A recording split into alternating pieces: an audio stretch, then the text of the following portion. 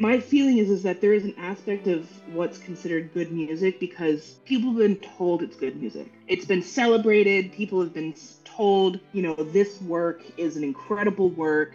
And that doesn't mean that it's not, but that having the added layer of it having a wave of support behind it, helps people feel more comfortable. Always remember that Bach was lost and forgotten until he had a resurgence when Mendelssohn brought him back and said Mendelssohn was like, this composer is brilliant. That's violinist Abby Fayette of the Catalyst Quartet, joining me today to talk about their brand new album, Uncovered Volume 3, which features the works of Coleridge Taylor Perkinson, George Walker, and William Grant Still. I'm Melissa Green. Welcome to a new episode of Heart of the Arts.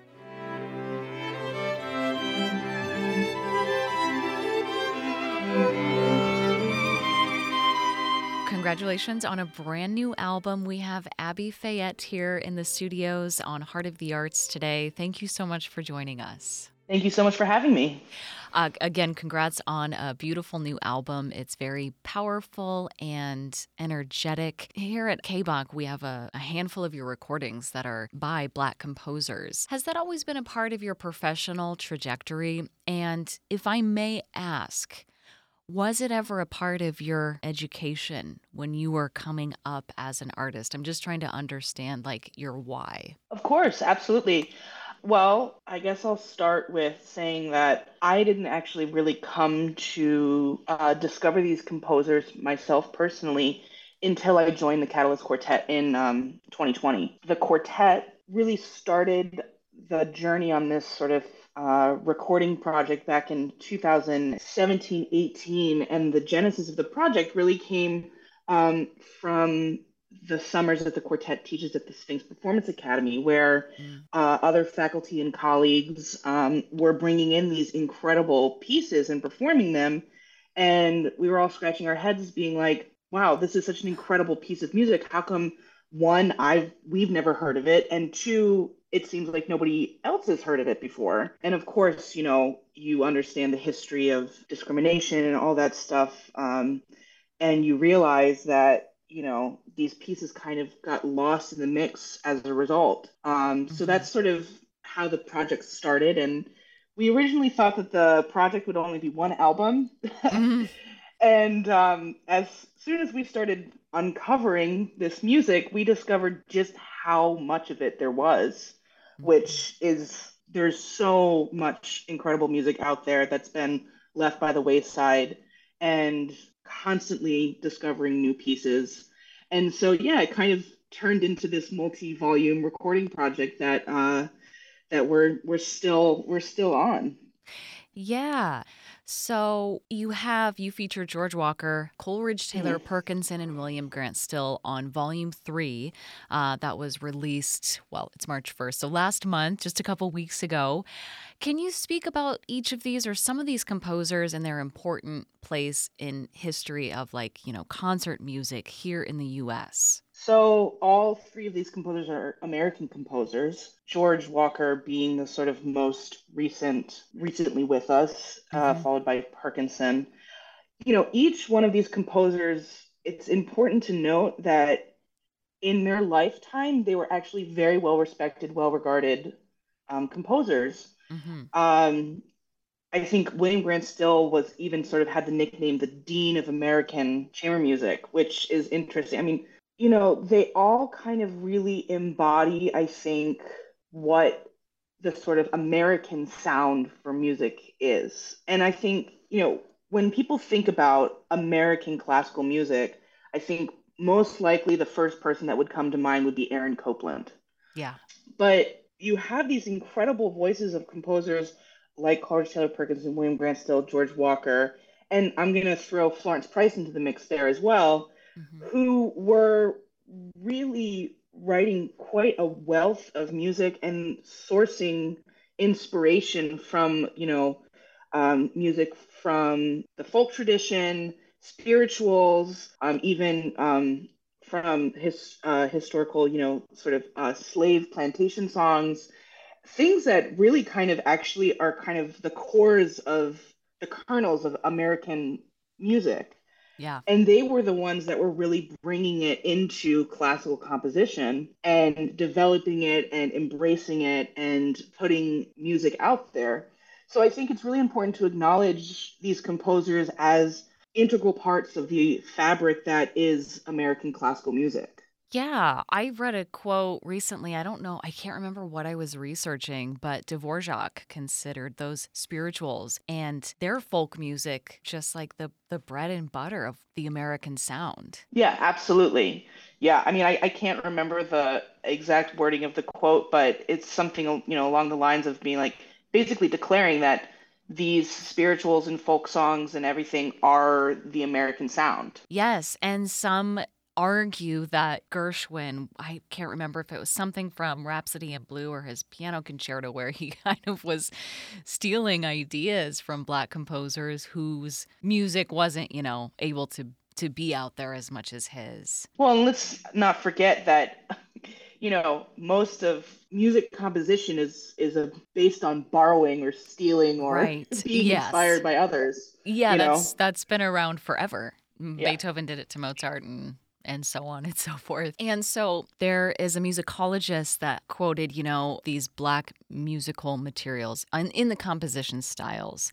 So if a listener or someone who is a new listener who's trying to hear that in what you're playing, is that basically what you just said? It comes directly from the folk music, the plantation songs, and the spirituals. What can listeners, or what is a really good example or piece of music they can dive into and really start to familiarize themselves with those American sounds? Yeah, well, the easiest one to point out is Coleridge Taylor Perkinson's string quartet, which is titled Calvary, sort of based off of the very famous spiritual Calvary. And I think it's really clear from the very opening statement of the first movement, if anyone is familiar with that particular song, that they'll hear it immediately. And what's really fascinating to see is that the way he threads that song throughout the entire work and manipulates it.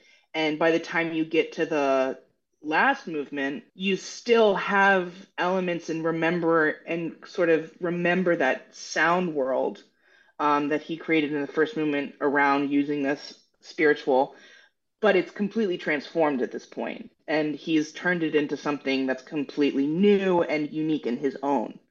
So sort of Mhm. his own sort of reflection on what that tune means to him.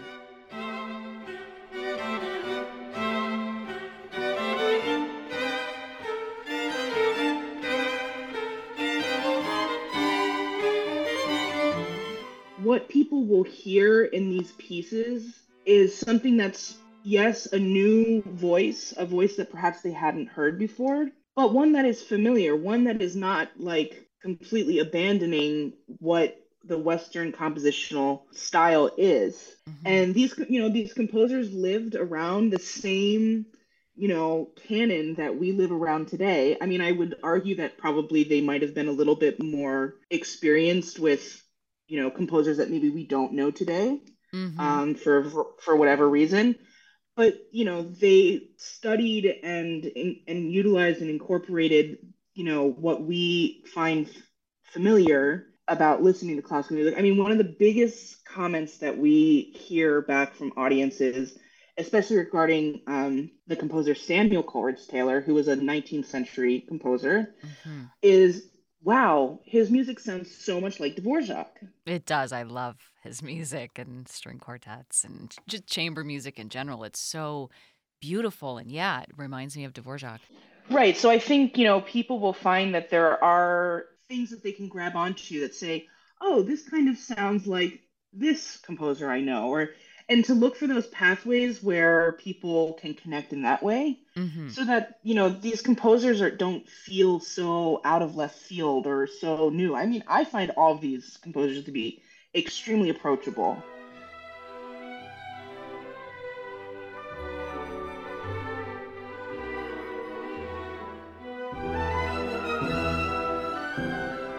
Recently talked to like Rachel Barton Pine, and I'm curious what Mhm. kind of conversations in your world, in those circles that you run so closely to. What are those conversations like? If we were a fly on the wall, like obviously I can talk directly to someone who's doing the research. Do you guys talk about where are we finding the latest transcripts? Where do we research and find new material? Obviously, we as a quartet have become intimately familiar with several of these composers of color. Right now, I would say that probably the composer that's getting the most widespread resurgence is really Florence Price, Yeah. which I mean is amazing. I mean, but I think that the conversation that we're having is how do we make these pieces a permanent fixture in the canon? Like how can we open up the small circle that is the sort of standard canon repertoire, which is made up pretty much entirely of deceased white men, Hmm. and open up, make these composers like Horace Taylor Perkinson and Florence Price and George Walker and all of these wonderful, brilliant composers a part, like a permanent part Yeah. of our canon of Western classical music. Yeah. And there's a lot of different ways of approaching that. I mean, as a quartet, we have played several concerts that are sort of centered around our Uncovered project. But as the Uncovered project has been out there for longer, I mean, our programming is not to just be like, okay, we're going to play an entire concert of just Black composers or just female composers, but Hmm. really mixing them in with standard repertoire because they, in our minds, they belong there. Yeah, not just making it about, oh, it's Women's History Month now, so we're just going to Right. play. Yeah, Yeah. I totally agree with that. And kind of Mhm. piggybacking on that, on the article with your new album, there's the Coleridge Taylor Perkinson quote. And this was from 1978, how he said, the situation has changed today, as in 78. It's not changed much, but it has changed. So, how much do you think it's really changed since he's made that quote?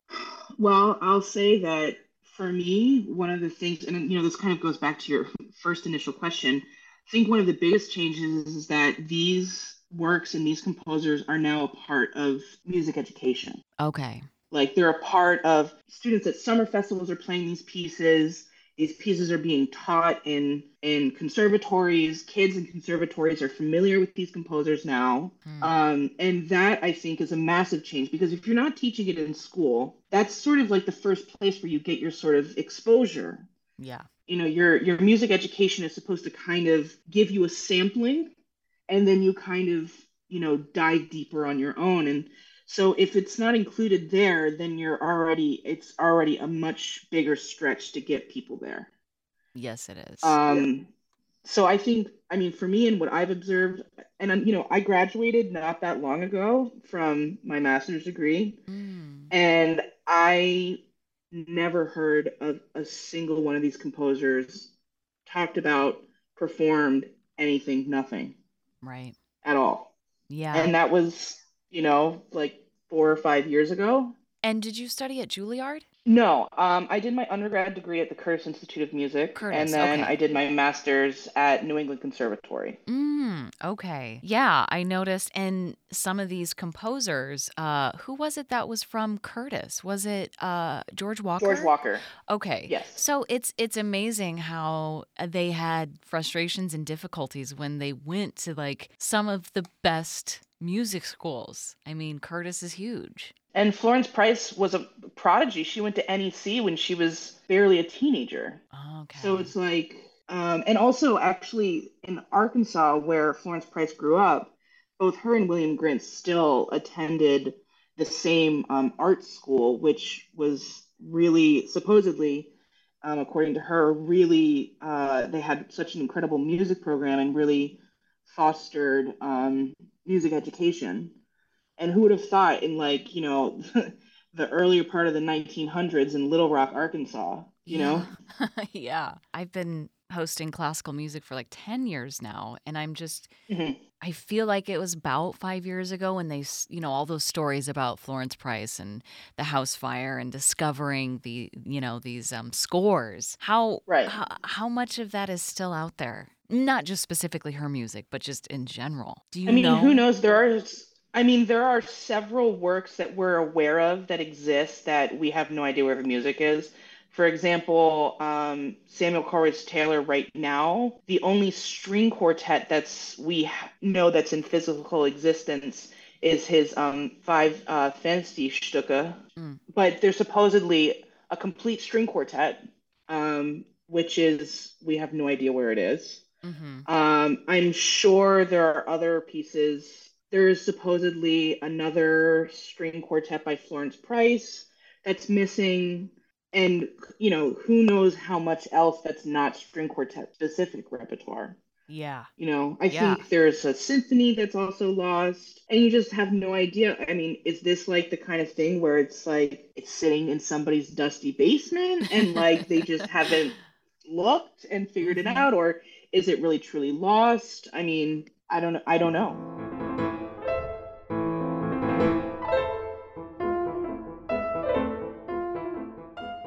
And going back to what we were talking about a minute ago about the conversations you're having with other groups and artists is to make these composers a regular part of the canon. People love to argue that either maybe they're really traditionalists and they say, well, their music wasn't as good. And then some people say, no, it's great. You just don't play it enough. And I say, we just don't have the recordings yet. And making it part of the concert hall is the next step, I think, to then get great recordings. I can't just say, oh, I found this great string quartet by Coleridge Taylor or whoever and put it on the radio just because I should.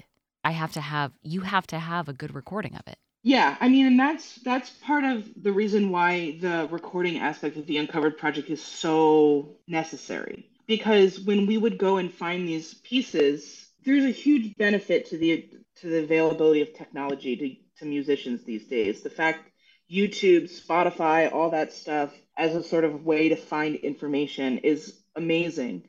hmm Yet, it is also the main apparatus and people use to say, oh, I've never heard this piece before. Let me find a YouTube video.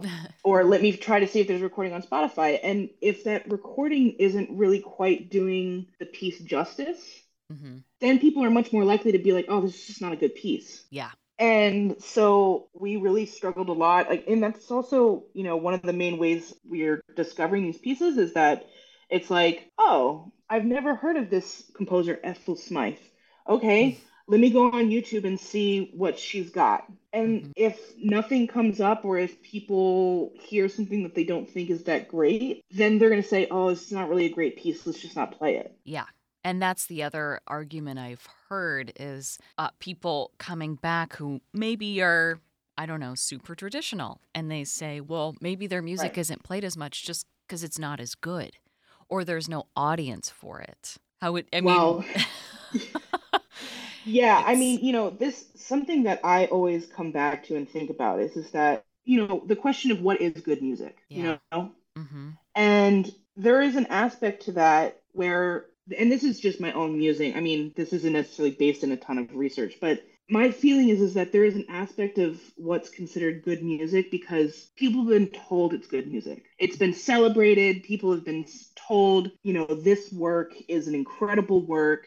And that doesn't mean that it's not, but that having the added layer of it having a wave of support behind it, helps people feel more comfortable. Always remember that Bach was lost and forgotten until he had a resurgence when Mendelssohn brought him back and said Mendelssohn was like, this composer is brilliant. We should be playing this composer. Exactly. Yeah. People like that, like you said, that bit of comfort, that little stamp of approval. Right. Yeah. I wanted to ask a little bit about the chamber group. People have described you as like watching a family in a lively conversation at the dinner table. So how do you build that kind of rapport with each other? Is it something that is natural? Are you invited because there's that natural connection? Is it developed outside in your free time together? People always joke that playing in a string quartet is like being in a four-way marriage, Yep. not without its ups and downs. I mean, I think what is essential in order for a string quartet to work is that everybody needs to be able to be vulnerable with each other and be comfortable with being vulnerable with each other. And without that, you can't really have a raw connection sort of in terms of, creating together. For us, we are all extremely strong personalities and have a deep respect for whatever the music is that we're playing, and also a deep mutual respect for each other.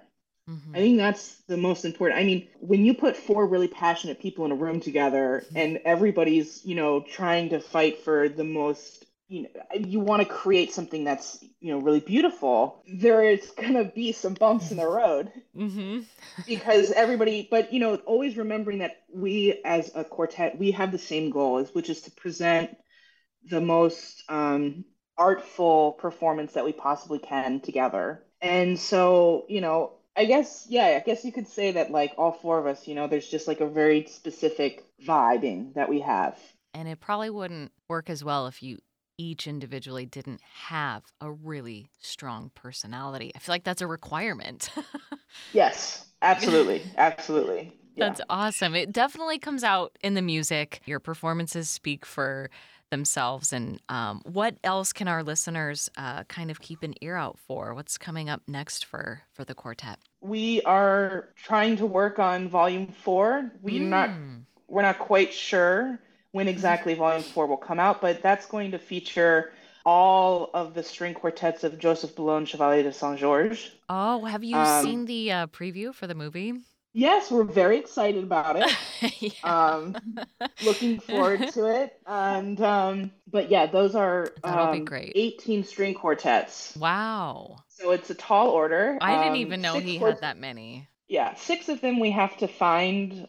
They're buried somewhere, either in a library in Paris or in Germany. Not that any of us are complaining about having to go dig through a library in Paris or Germany.